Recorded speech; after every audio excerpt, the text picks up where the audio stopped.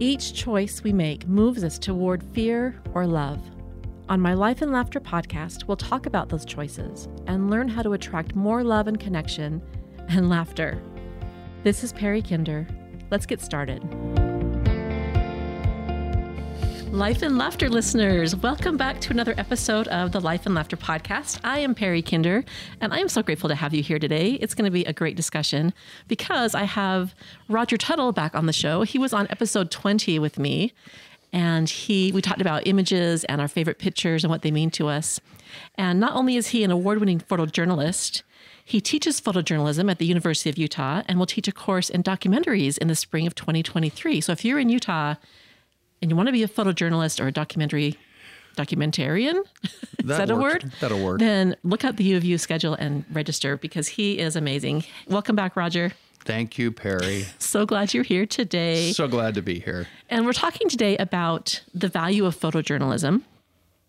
And first of all, what drove you into this kind of profession? As a kid, I remember I had access, or I would grab my mom's camera, and it was a Kodak Instamatic, right? You know, so it had the cartridge. You drop the cartridge into the camera, close the back, you advanced it a little bit, and you started taking pictures. And to me, it was the most fascinating thing that I could take pictures and a week later get them processed and look at them as like my own little personal time machine. That's cool. I was really amazed by it. It was fascinating. That's fun. And, you know, we take that for granted now that we have instant pictures where they didn't used to be instant pictures. We had to wait and be patient, and they didn't always turn out right. You had a lot of roles that probably were just terrible. Right.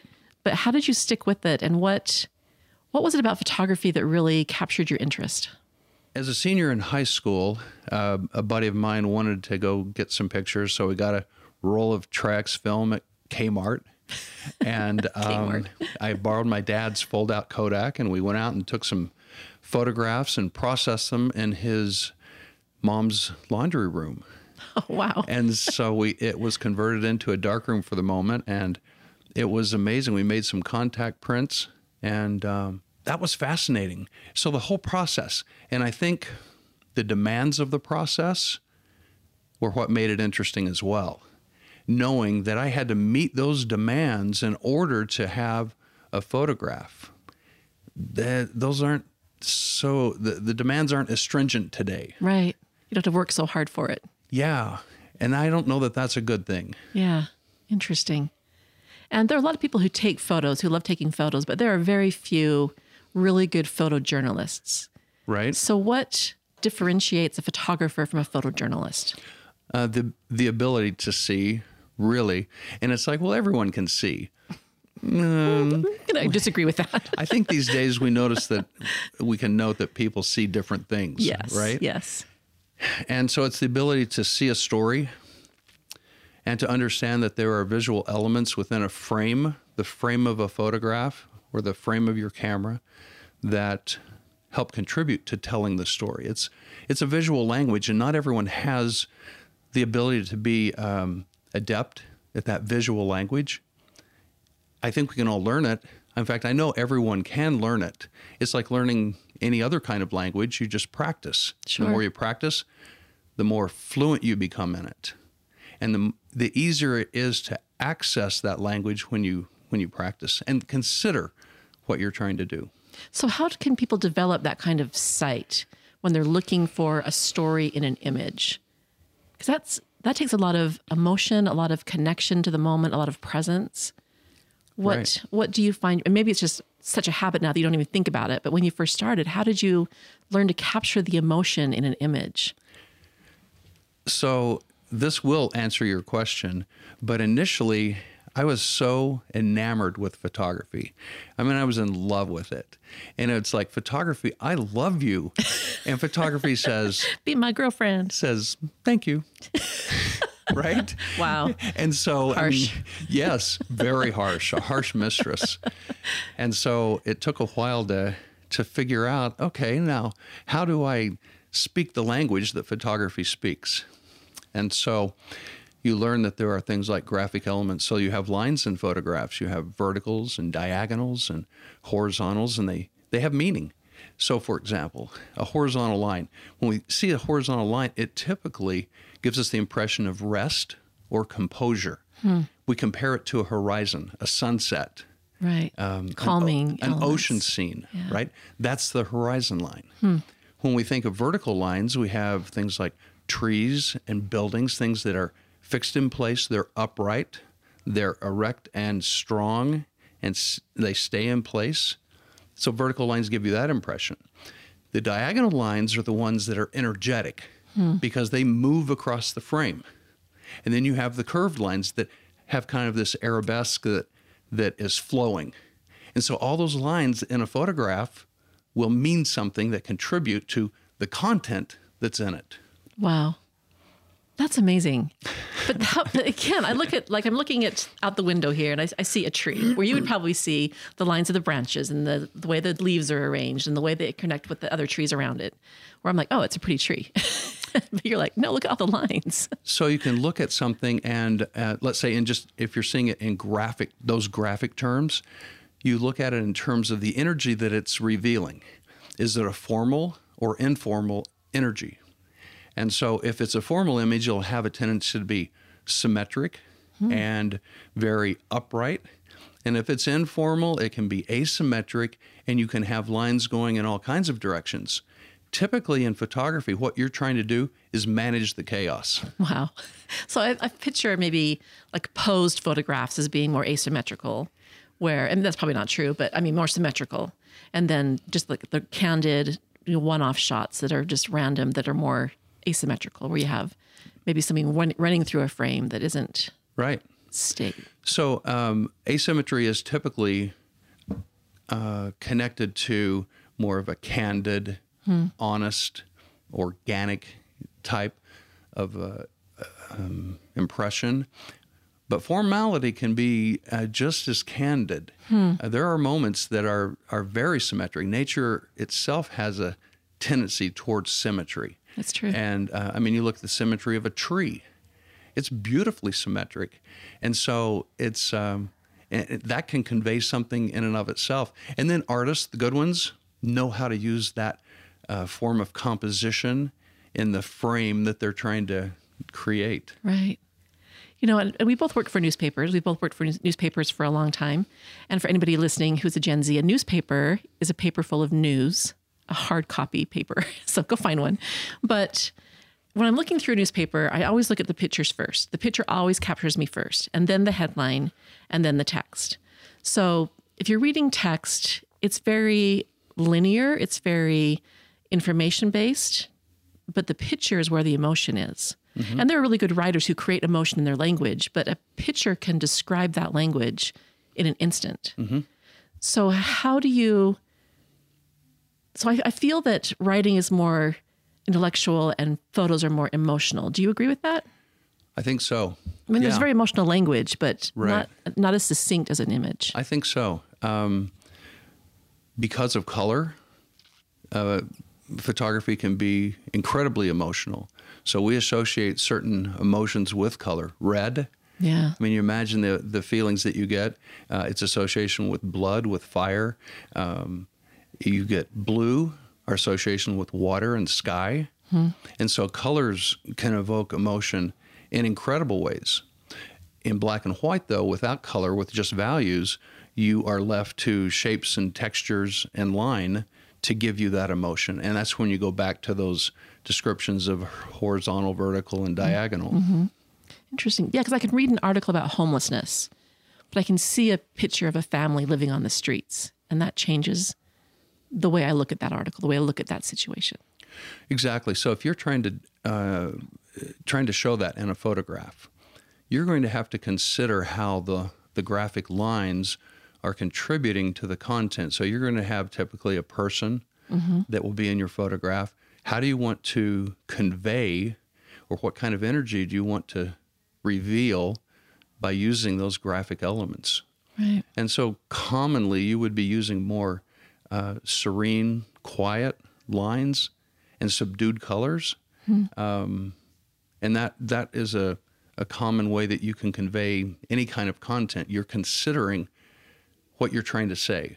Often I would have a student come up to me and say, when we were doing work in the darkroom, they would show me their photograph and say, "What do you think?" And I said, "Well, what was your intention?"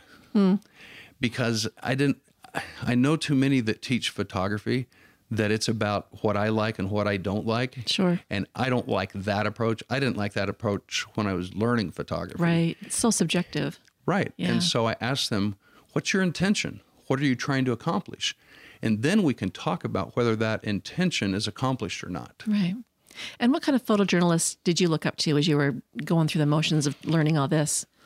You had the ones that that they would cover the White House. They would be a photographer for the president. You would have ones that would cover wars. You know, the Robert Kappas. Right. And there are a lot of other really good photographers that their whole life is spent trying to cover conflict. James Nachtwey is a photographer that's well known for his war coverage and showing the conflict, the devastation, and the emotional costs. Yeah, the brutality. Of war. Yeah. Right. And it takes a toll on photographers. Yeah. And so how do you keep your emotional energy high when I'm sure you've had to cover through the news lots of really hard topics or tragic topics. Right. How do you keep that part of your mind stable so you can get the picture without your emotions bleeding into it? Or do you want the emotions to bleed into it? Well, you hide behind the camera when you're shooting, basically. When this was years ago, a group of us were doing a documentary for nurses in Utah. And so we went up to the burn center, or I was assigned to the burn center. We went to the University of Utah Hospital. There were about a half dozen of us, and we were assigned to different areas. And a woman had come in who was burned at a Thiokol explosion. Oh, wow. And severely burned. And so I photographed that. And when I came out, it was, when you're not behind the camera, it's like all the emotions just kind of hit. And I had to sit down. I had to get some water. I had to pause, and gather myself back together. But I thought, how interesting that when I was in there, and I was in the midst of it, I was trying to stay out of the way. They had 10 nurses and a doctor working on this one patient, and I was staying out of the way. And one of the nurses noticed that I was trying to stay out of the way, and he said, "Either get in or get out." Okay. And so I got in. Right. And they were bumping into me, and it didn't bother them one bit. They were so focused on what they were doing. I wasn't in their way, and I was trying to dance their dance. Right. And it was brutal. It was gruesome. She survived, and even after talking to one of the nurses afterwards, he says sometimes we question whether we're doing good or not because of we can keep them alive and they can live, but what kind of life is it? Wow. But yeah, so sometimes when it gets that tough, you have to hide behind your camera. Otherwise, you're not going to be able to get anything. Right. And that kind of goes along with the theme of my podcast, how to move away from fear and move toward love and connection. Right. Do you find that you have to make a choice to do that, to move through that fear of, oh my gosh, this is going to be gruesome and terrible, but it needs to be told. This is how I connect to my world. That's a question that a lot of photographers have to ask themselves. Is the photograph that I'm taking now going to contribute or benefit society in the future? If not, some photographers have put their camera down and gone and assisted people. Oh, wow. And so you have to realize there are no photographs now. Some manage to get the shots and help also, but it's really difficult to to figure out sometimes what's the best thing for me to do here. Right. That's a lot of people saying with war journalists, especially, why are they taking pictures? Why aren't they in there helping people who have fallen and are hurting? And there's something to be said for that, but there's something to be said too that we need a record. We need a record of what's happening. Right. When Robert Kennedy was killed in 1968, when he was assassinated by Sirhan Sirhan, the photographer was getting photographs because he had been covering the campaign. And when he was shot, he reflexively, instinctively started taking photographs. And someone yelled at him to stop taking photographs, and he yelled back, "This is history. I have to." Wow. So, and the photographs are, if you've ever seen I the have. photographs, Yeah, they're tough. Yeah. they are. But they're a history that we would never have had if he'd put down his camera and walked away. Exactly. Yeah, exactly. So you have to sometimes make that tough decision and realize there will be people who disagree with your point of view. Sure. Yeah. Well, that's in anything I've decided now. We don't ever agree on anything anymore. Right. We're just one big contradiction. Yeah. So besides the ability to hide behind your camera and see the lines and see the emotion, what other skills do you need as a photojournalist? You have to like people. Oh, that's why I'm not a photojournalist. That explains so much. You've got to be out in public. If you don't like people, or at least if you're not intrigued by people, right? I am intrigued. And their behaviors and their psychologies and just how they present themselves, you'll make a lousy photojournalist. It's hard to do that when you're in your bedroom in bed with a book. Right. The majority of photojournalism is really about people and what they do. Landscape photography is not photojournalism. Right. We think sometimes fashion is photojournalism, but it's on the outside, right? But it's really about people, what people do, and how incredibly and infinitely interesting people can be. Yeah. And I think we've seen that a lot over the past maybe 6 years of the interesting people that we have in our country. Right. And that is just an understatement. But seeing photos of people doing different things over the last few years, whether it's at protests or just angry people, which seems to be the kind of the theme of the pictures lately, has been, like you said, really intriguing to have that record of going from a certain amount of calm to frothing at the mouth, rabies type like behavior. Right. And to have that documented, which is, like you said, very intriguing. Yeah. Very discouraging, but very intriguing. Right. I think that it's amazing how interesting people can be in an endless source of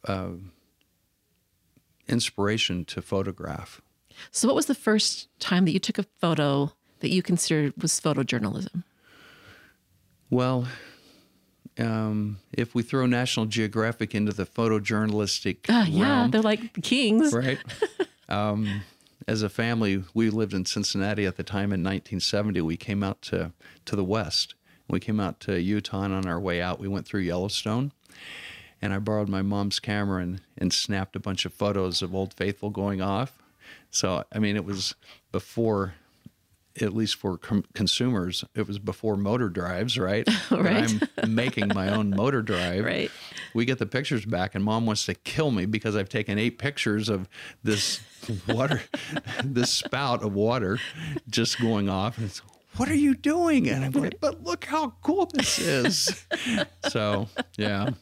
That's nice. She wasn't impressed. But you considered that was your first experience with photojournalism. I think so. My actual first photograph that I processed was a couple years later when I was with my buddy, and I got a picture of him on a swinging bridge that was over a creek, a small ravine kind of area. And he's kind of leaning out, but it's, just one of those guy wire bridges with wood planks for the platform. And that could be considered a form of photojournalism, especially as time passes and they build a nice bridge that's strong and sturdy. It can be kind of a historical record. Right. I know when my grandma passed away and they sold her home, I went to her house and took pictures of all the rooms, the outside, the backyard, just so I would have that not just in my memory, but an actual physical remembrance of what it looked like. Right. Yeah. Right. And, you bring that up. I worry about where we are today with photography because essentially everyone has a camera in their pocket. Literally right? everybody has a camera. They talk on it, they text on it, and they take pictures with it. Right. But I worry that we don't have a resource or a catalog of our experience. I don't know how many people go back through the pictures on their phone to look at their life that just recently in the near recent history occurred. Right. And I think that what we need to start doing is printing these things out Yeah. and having evidence so that we can show them to others that doesn't require a battery, that doesn't require some kind of interface. Right. So we think that this technology we have will last forever. I have a CD of images, Kodak, on a gold disc, and yeah, the disc will last forever, and the images will last They'll forever. be there. Yep. But the file format to read it is almost non-existent now. Right. You have to go searching for it in order to even see the pictures on that disc. Yeah, I know my husband has a whole bunch of 8mm films that he'd love to transfer to digital, but yeah, he can't look at them. He just Right. doesn't know what's on them anymore. Yeah. And so that's one area where technology has been a great, it kind of democratizes photography, but it can also be dangerous because it's a double-edged sword. We can lose the technology, or it advances and evolves to the point that it's no longer readable anymore. I mean, I would not want to be running the Library of Congress and trying to figure out where this is all headed. Oh, yeah, that would be a nightmare. I hadn't even thought about that. All the ebooks and all the, Right. yeah, that'd be a nightmare. And how formats change and evolve, and one can't read the other in the past. Right. So hard copies are kind of the way to go. I know every year I give my daughters a calendar with pictures from the past year. So they Right. have the record of that year, what we did together as a family, how their kids changed over the year. And it's always fun for me to go through those photos again and look at it and remember. But yeah, I print it up. I give them an actual hard copy of those pictures because I agree. I think it means something. Yeah. Yeah. Yeah, for sure. And I think too that we get in our own way of capturing history when we try to present it with its Sunday best on, Right. right? Whether that's people smiling or Yep.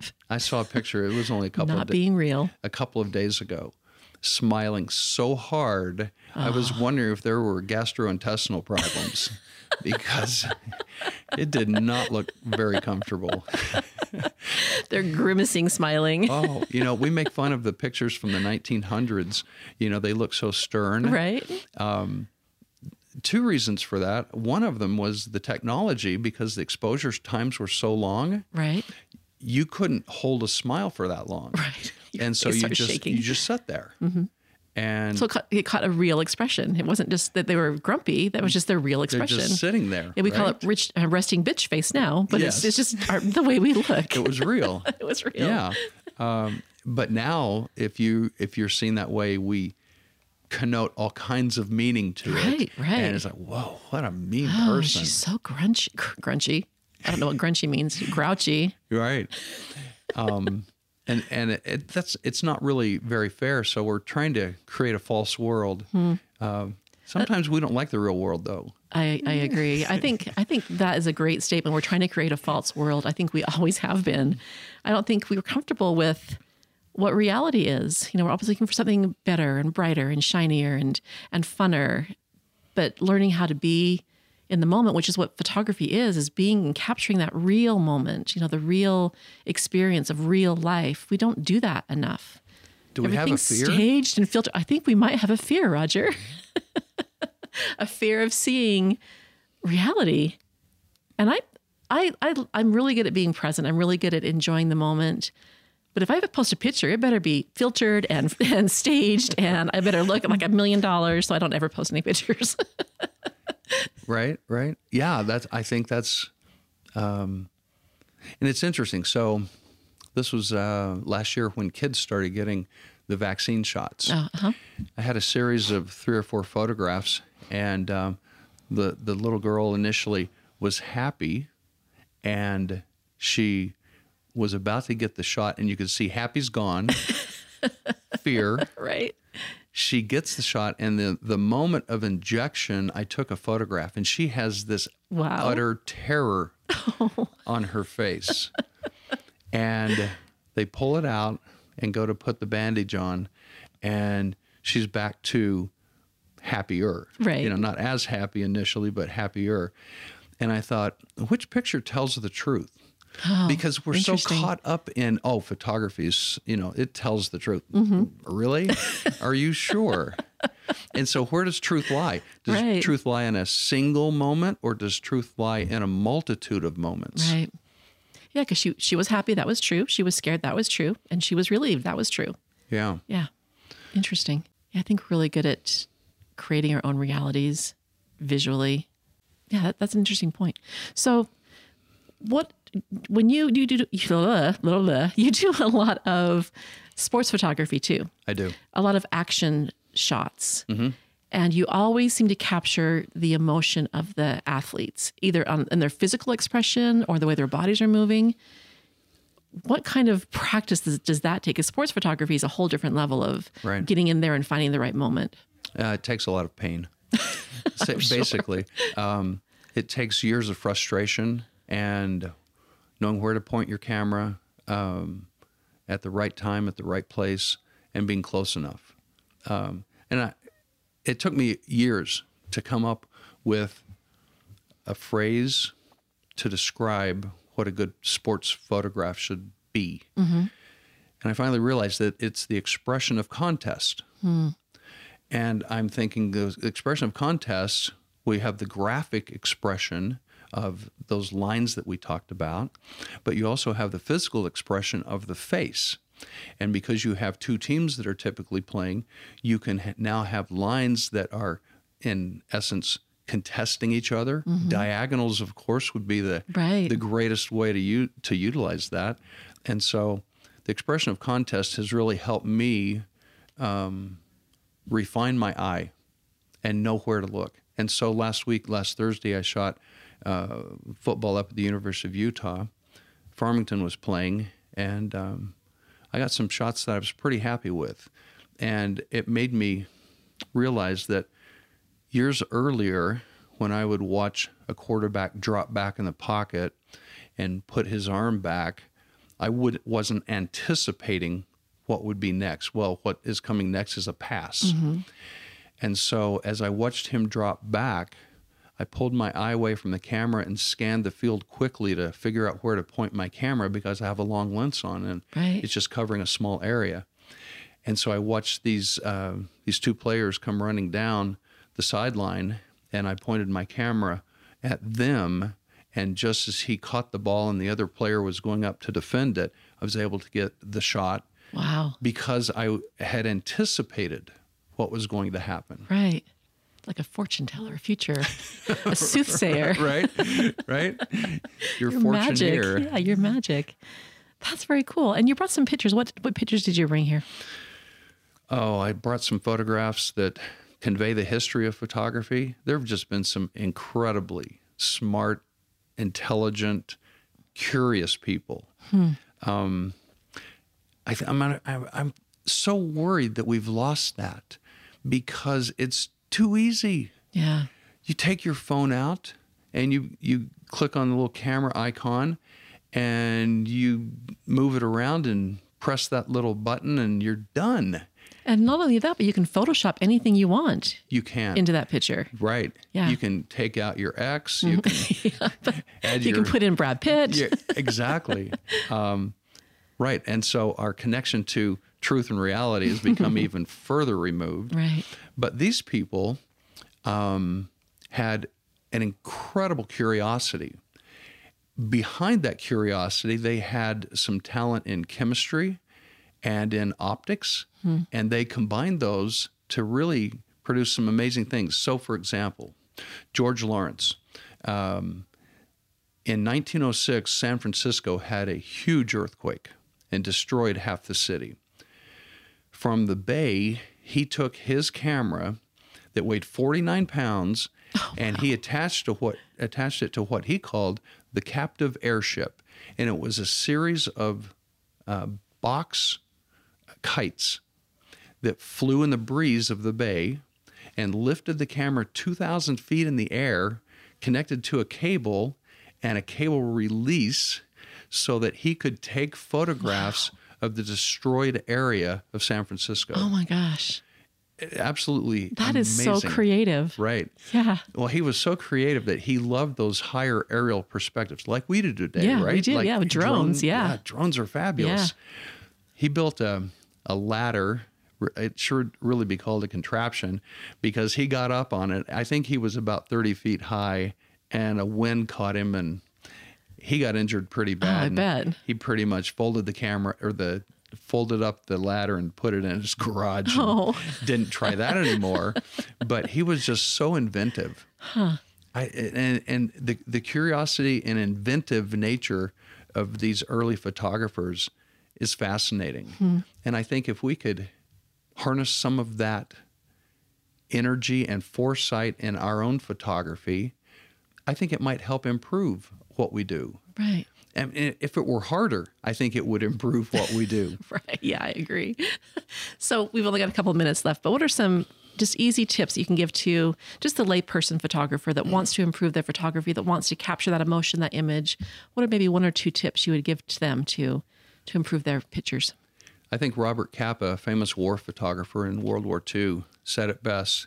If your pictures aren't good enough, you're not close enough. Oh, wow. And to me, that's probably the most common problem that I see with my students.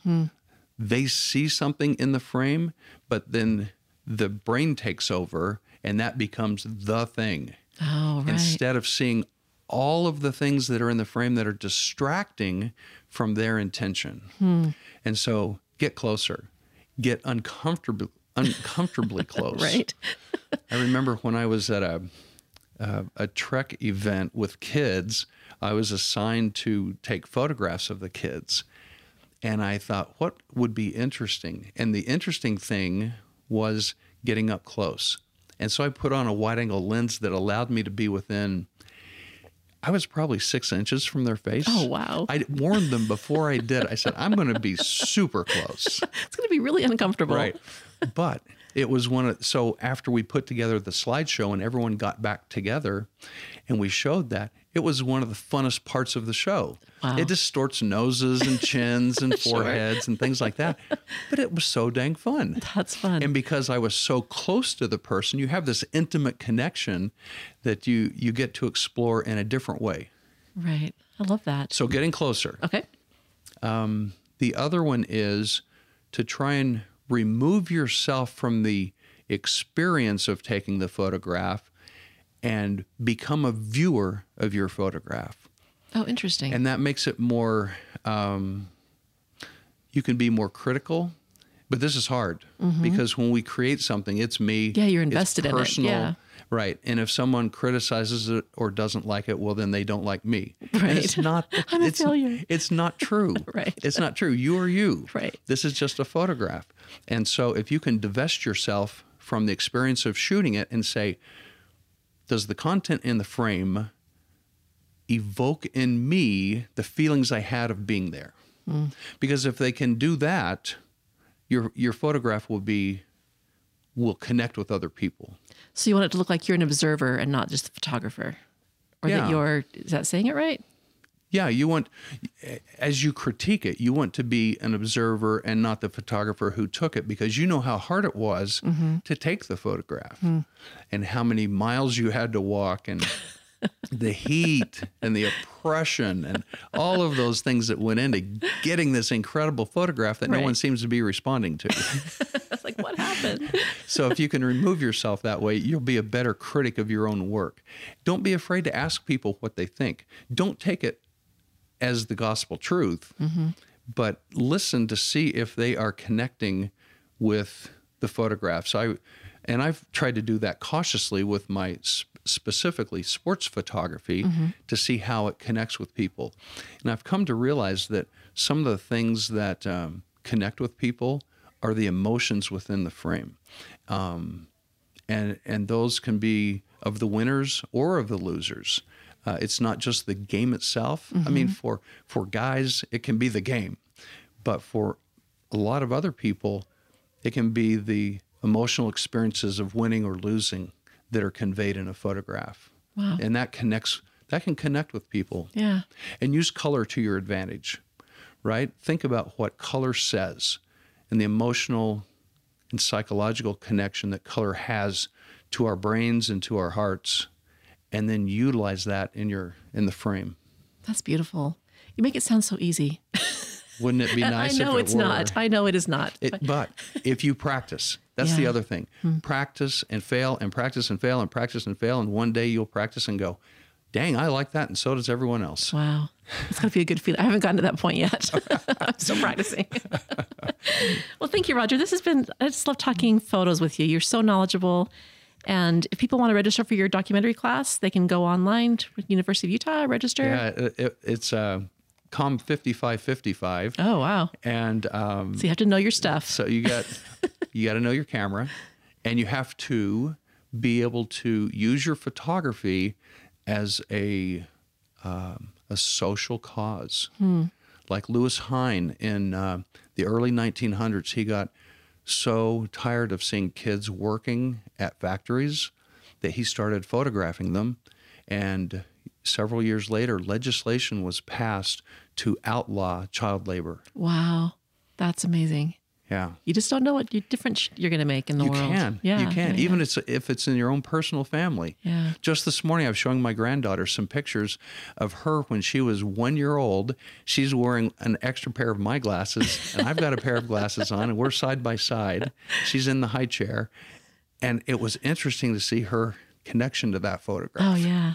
It was pretty cool. That's fun. Yeah. That's cool. Well, thank you for being here today. I love talking to you, and I hope you have a wonderful holiday, a wonderful day, and I will. yeah, we'll see you soon. Yes, you will. And thank you for listening, listeners. I appreciate your time and your investment in this podcast. Love you all. Have a great day.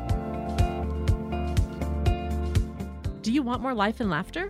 Check out my blog at lnlcoaching.com and find me on Instagram and Facebook at Life and Laughter Coaching. See you again soon.